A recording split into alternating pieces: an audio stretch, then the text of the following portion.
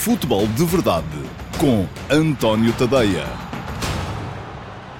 Olá, muito bom dia a todos. Eu sou o António Tadeia. Este é o Futebol de Verdade, edição de terça-feira, dia 26 de novembro de 2019. Uma edição que já começa a cheirar à Liga dos Campeões, que recomeça hoje a competição que apaixona a Europa toda do futebol, e recomeça logo com jogos muito interessantes. Há pelo menos 3. Eu, pessoalmente, estou um bocadinho na dúvida sobre qual vai ser o jogo a que vou dar mais atenção mais logo, porque há 3 jogos que são mesmo daqueles de encher o olho, e já lá vou falar um bocadinho sobre isso. Hoje falarei também sobre o Benfica, que joga amanhã na Liga dos Campeões. Bruno Lage concedeu uma entrevista ao Bild, ao jornal alemão, e lá diz que a equipa não pode esconder-se, o Benfica não pode esconder-se. Veremos depois, quando for para fazer o 11, se ele se esconde ou se aparece claramente. E falaremos ainda do Futebol do Porto, porque há a renovação de Vítor Ferreira e há também aquela questão dos prémios para a administração da SAD, que Pinto da Costa entendeu forçar os seus colegas administradores a recusar, e do meu ponto de vista, bem, mas também há mais coisas para dizer sobre esse assunto. Bom, não se esqueçam que podem fazer perguntas. Deixem as vossas perguntas em qualquer das plataformas em que estejam a ver este Futebol de Verdade, seja no Facebook, seja no Instagram, seja no YouTube. Estamos em direto nas 3 plataformas. Em qualquer uma delas pode deixar as suas questões e depois, no final, uma dessas perguntas será selecionada para ser respondida aqui em direto. Já deixei essa promessa na semana passada. Sexta-feira vamos voltar a ter um Q&A. Vai ser um Q&A em formato um bocado diferente daquele que nós chegámos a fazer. De qualquer modo, as perguntas que não forem selecionadas para ser respondidas no dia poderão vir a ser selecionadas para ser respondidas na sexta-feira, em que vou fazer um especial sobre as perguntas ficaram para trás, porque há lá muita pergunta meritória e que merece também ter a sua resposta. Bom, vamos então aos temas de hoje, arrancando pela Liga dos Campeões. E a Liga dos Campeões tem hoje, já o disse há bocado, 3 jogos muito interessantes para os portugueses, e que me perdoou o Luís Castro, porque entendo que o Manchester City e Shakhtar não é um deles, embora, enfim, pode sempre aparecer ali uma surpresa, e o Shakhtar bem precisava de surpreender no jogo em Manchester, porque está ali empatado com o Dinamo de Zagreb na luta pelo segundo lugar do grupo, tendo em conta que muito provavelmente o Shakhtar hoje não vai conseguir pontuar em Manchester. Aquilo que mais pode esperar é que depois, no outro jogo, o Dinamo de Zagreb encalhe também perante a Atalanta, porque depois, na última jornada, é o Dinamo de Zagreb quem tem que jogar com o Manchester City, e ao Shakhtar resta o jogo em casa com a Atalanta para poder eventualmente carimbar uma passagem à próxima fase da Liga dos Campeões. Mas não escolhi esse jogo como um dos 3 mais interessantes do meu ponto de vista para hoje. Escolhi outros. Escolhi o Tottenham Olympiacos. Não é que seja um jogo fantástico, não é? Não me parece que seja. Mas, enfim, é a estreia do José Mourinho, ou o regresso do José Mourinho à Liga dos Campeões, a estreia do José Mourinho nas Champions ao comando do Tottenham. Escolhi também o Juventus Atlético de Madrid, entusiasmante duelo Cristiano Ronaldo-João Félix, os 2 jogadores mais caros da história do futebol português, e os 2 vão estar frente a frente, com supremacia previsível da Juventus, mas vamos ver. Cristiano está a regressar de lesão, vamos ver depois como é que vai acontecer. E há ainda um extraordinário Real Madrid-Paris Saint-Germain. Paris Saint-Germain já entra apurado, com aquela possibilidade de Neymar também ele regressar à Liga dos Campeões. O Real Madrid precisa de ganhar, ou então, mas quando entrar se calhar já não vai precisar, porque antes disso o Bruges vai jogar fora com o Galatasaray nos jogos das 6 da tarde, e se o Bruges não ganhar na Turquia, aquilo que acontece é que depois o Real Madrid já ficará também ele qualificado. Caso o Bruges consiga ganhar, então o Real Madrid entra para este jogo com o PSG com a obrigatoriedade de vencer também, se não quer deixar as contas da qualificação em suspenso para o último dia, e o último dia prevê um Bruges-Real Madrid. E eu recordo que o Bruges não perdeu no Santiago Bernabéu. Enfim, foi um jogo surpreendente, um resultado surpreendente. Poderá agora, naturalmente, perder depois também no jogo em casa, porque a verdade é que o Real Madrid é muito mais forte. Portanto, Juventus-Real Madrid, a Juve tem 10 pontos, o Atlético de Madrid, o Atlético tem 7, já se sabe que a Juve ganhando carimba a qualificação, o Atlético ganhando vai discutir ainda o primeiro lugar do grupo. Quanto a Mourinho recebe o Olympiacos, pode até apurar-se, desde que mesmo não ganhando o Olympiacos de Pedro Martins, mesmo que não ganhe, apura-se desde já se o Estrela Vermelha não ganhar ao Bayern, e também não é de supor que o Estrela Vermelha acabe por ganhar ao Bayern. De qualquer modo, são 3 jogos muito interessantes para o dia de hoje na Liga dos Campeões. Eu, já o disse, sou mais mais perto é que vou escolher qual vai ser aquilo que vou acompanhar com mais atenção. Não tenho essa capacidade extraordinária que alguns têm para conseguir ver 2, 3 jogos de futebol ao mesmo tempo. Gosto de me centrar num e depois os outros, enfim, há sempre resumos, há sempre a possibilidade de rever os pontos mais importantes, ou se for preciso fazer uma análise mais detalhada, de rever mesmo a totalidade do jogo em diferida, embora não seja muito adepto desse tipo de situação. Amanhã joga o Benfica e o Benfica já se sabe tem mesmo de ganhar em Leipzig. Não vai ser fácil, o Rasenball Leipzig está numa forma extraordinária, marca golos de toda a maneira e feitio, é aos 4 e aos 5 em cada jogo da Bundesliga, e o Benfica precisa mesmo de ganhar, porque na situação em que está, ou ganha ou fica fora. Há ainda outra questão que tem a ver com as contas, e que tem a ver também com aquilo que ia acontecer no outro jogo, entre Lyon e Zenit, porque o Benfica, não ganhando hoje, terá mesmo de começar a pensar no terceiro lugar e na qualificação para a Liga Europa, mas a questão... Hoje não, amanhã, perdão. Mas a questão é que, mesmo que queira, desde que se o Zenit acabar por ganhar ao Lyon, até a Liga Europa ficaria fora de qualquer possibilidade, mesmo que o Benfica ganhasse ao Zenit na última jornada, em casa.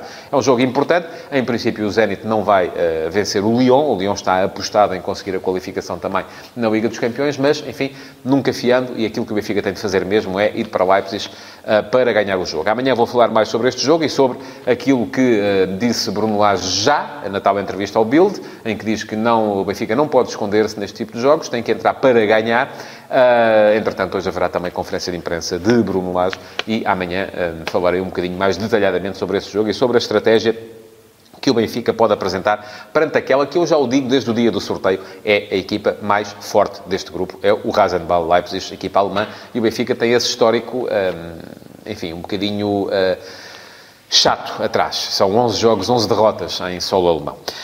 Outra questão a mexer muito com a atualidade do Benfica tem a ver com a tal oferta pública de aquisição, OPA, que o clube Benfica está a fazer às ações da SAD, que estão nas mãos de acionistas individuais. Eu já escrevi sobre isso hoje, no último passo. Quem quiser ler está lá, em antoniotadeia.com.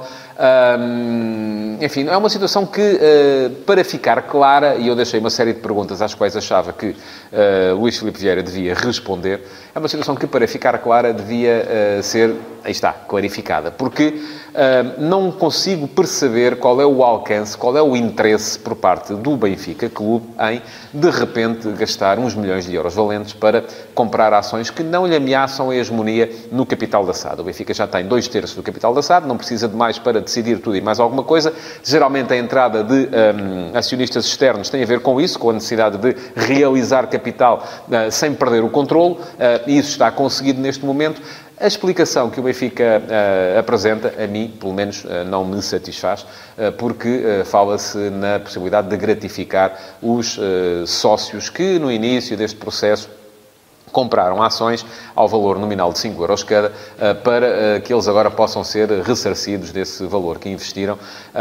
Mas a verdade é que aquilo que me parece é que a grande maioria, a esmagadora maioria desses sócios que compraram ações nesse momento, compraram poucas, primeiro, e depois não vão querer desfazer-se delas porque querem ser acionistas. Quem compra ações nesses momentos, compra para poder dizer que faz parte do capital da SAD, do clube do seu coração. Ora, esse não será nunca o alcance será sempre o enriquecimento e o pagamento de prémios e de rendimentos quase pornográficos aos grandes acionistas individuais que, entretanto, estão na SAD também, alguns empresários que poderiam, neste momento, duplicar, triplicar, quadriplicar, em alguns casos, os valores investidos, e estamos a falar de valores na ordem dos milhões de euros. Ora, é isso que torna toda esta operação um bocadinho mais complicada de explicar, porque isso permite que, para cima da mesa, saltem muitas suspeitas de situações, enfim, não é simpático sequer estar a falar delas, porque nada disto pode ser provado, mas sobra pelo menos a suspeita quando se vê que uma empresa está, e o Benfica sabe, é uma empresa, o Benfica está a comprar ações de que não precisa e dessa forma a enriquecer alguns indivíduos que depois, pelas suas atividades pessoais e profissionais, podem eventualmente ter a possibilidade de beneficiar não só o Benfica, como também os seus administradores em outro tipo de situações que não tenham a ver com o futebol. Ora, isto é complicado e precisa de ser esclarecido, no meu ponto de vista, pelo menos. Alguns de vocês já me comentaram, sobretudo no Facebook, aquilo que eu escrevi hoje de manhã, dizendo que isso só diz respeito aos benfiquistas. Enfim, isso diz respeito a quem quiser analisar a situação, porque estamos a falar de uma situação que mexe com a sociedade portuguesa e que mexe com tudo aquilo que é a regulamentação do futebol através das suas empresas, que são as SAD.